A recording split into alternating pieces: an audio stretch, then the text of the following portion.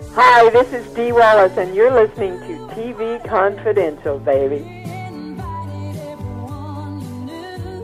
Ed Roberts with a reminder that the next edition of TV Confidential will premiere next week on this station at the usual time. We will welcome Petrie Hawkins Bird of the Judge Judy Show, plus we'll play part 2 of our conversation with Jordan Young about the television career of Spike Jonze. We hope you join us for that. In the meantime, we mentioned earlier that we are putting together a formal tribute program on Betty White for broadcast later in January. In the meantime, we thought we'd close out this week's edition of TV Confidential with highlights from 2 recent conversations that we had about the life and career of Betty White, one of which aired in April 2021 with our friend Jennifer Armstrong. Jennifer's latest book is When Women Invented Television, the untold story of the female powerhouses who pioneered the way we watch today. When Women Invented Television is a history of the first 10 or so years of network television as told through the lives and accomplishments of Irna Phillips, Gertrude Berg,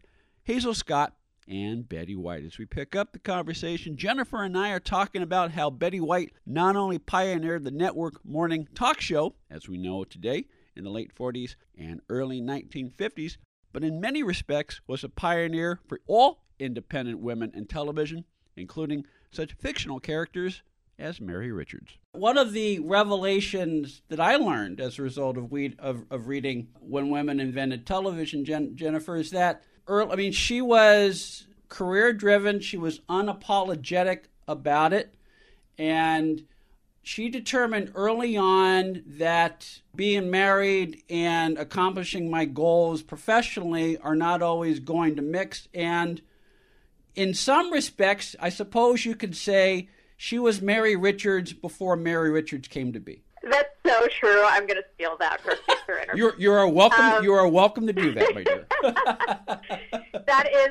It's really true, and it's something that I loved learning about her because I just think it's sort of different from the perspective we have on her now as an older woman who did eventually get married and had one of actually the great Hollywood marriages to Alan Ludden, the host of Password, who she met while being on Password, and I love that. But that wasn't until the 60s. Yeah. And at this time, you really could make a Mary Tyler Moore show about her at that time. I think she had such a unique sort of niche in the world, essentially. She had been married twice, divorced twice. Her second husband, she divorced when she was on the rise because he told her he realized he didn't want quite as much a career woman as she was becoming, essentially. He didn't realize she was going to become such a star, and he didn't like it. And so she moved back with her parents, and she had a really close relationship with her parents. And I love this because she actually kind of discovers, now I don't have to go home and cook dinner. She was running home to cook dinner for her husband after 5.5 hours a day on the air for her daytime talk show. So now, they're handling the housework. They're handling all of life, and she can just really focus on her career. And she kind of had a great setup for that at that time. It's just that she was then constantly questioned in interviews, when are you going to get married? Yeah. Why aren't you married? Why don't you have kids? So it's fascinating to kind of see her in that different light in her late 20s. Yeah, and you mentioned 5.5 hours a day. That's what she was doing, folks. As we mentioned in our open, Betty White hosted one of the very first experiments. It was sort of like a radio show for television or a television show on radio, but it was 5.5 hours unscripted, 6 days a week. Her and her co-host Al Jarvis. Yes, which is insane. Yeah. I don't think anyone needs me to tell you that. Especially, I love that they even go for the full 6 days a week. She gets one day off. Yeah. And there's no, like you mentioned, there's no writers, there's no scripts, so they would have, they'd come up with a few ideas while they were getting ready every morning, but they basically just went on the air and they would maybe talk about the news. They might do some sketches. They might do, she liked to sing, and she would do songs sometimes. They had to deliver all the ads themselves.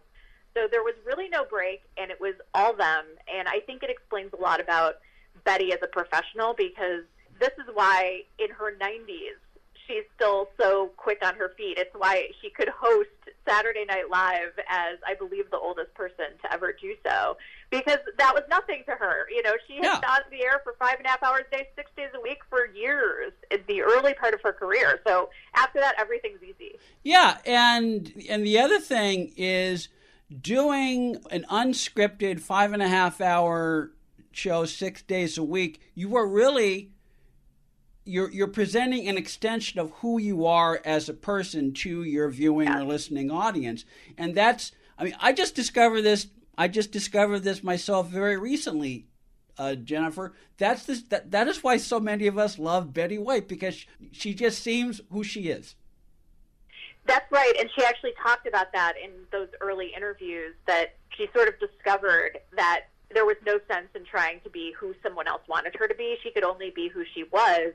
And like you said, to be honest, how could you possibly put on any kind of persona for that long? Like, your real self is going to come out. And I think what turned out to be true is that there's a certain kind of person that you can even consider inviting into your home for 5.5 hours a day, 6 days a week.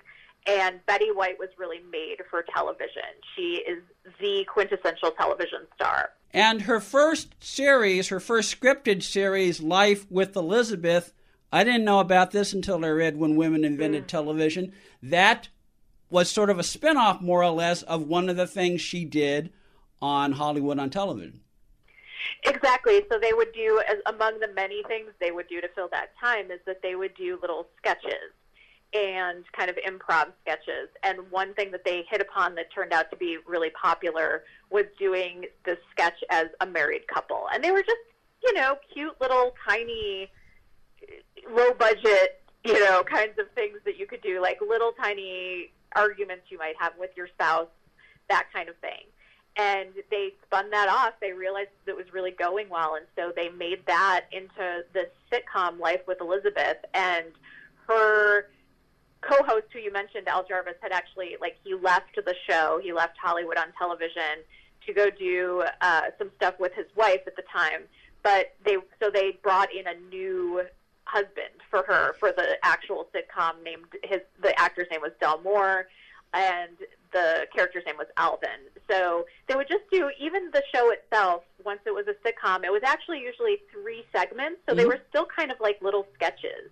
And it would be something as simple as, like, Elizabeth, learns to drive the new car and it doesn't go as well as planned, or Elizabeth needs to pick out some new wallpaper and they're disagreeing about what kind.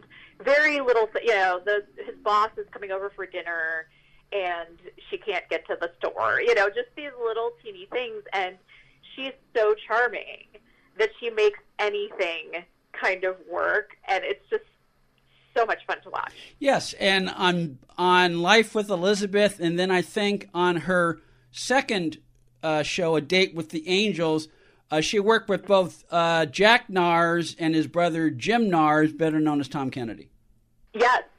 They would do these really funny things. One of my favorite aspects of this show was actually she would interact with the announcer. Yeah. And again, something that she was really good at from the talk show is that she could look right into the camera and kind of talk to the audience, and it feels like she's really talking to you. And I think they used that essentially here. So she'd do these little, the announcer would come on and say, he would talk about the situation they were in, and he would often ask her kind of as the punchline, "Aren't you ashamed, Elizabeth?" And she would look directly at the camera and kind of nod, "Nope."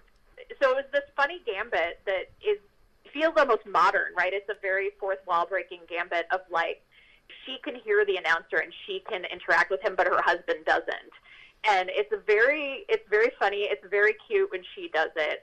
It's surprisingly, it sounds like such a sort of simple show, and it is, but because she's so charismatic, it's very fun to watch. Jennifer Armstrong, author of When Women Invented Television, on how Betty White, in many respects, was the original Mary Richards. Betty White passed away Friday, December 31st at the age of 99.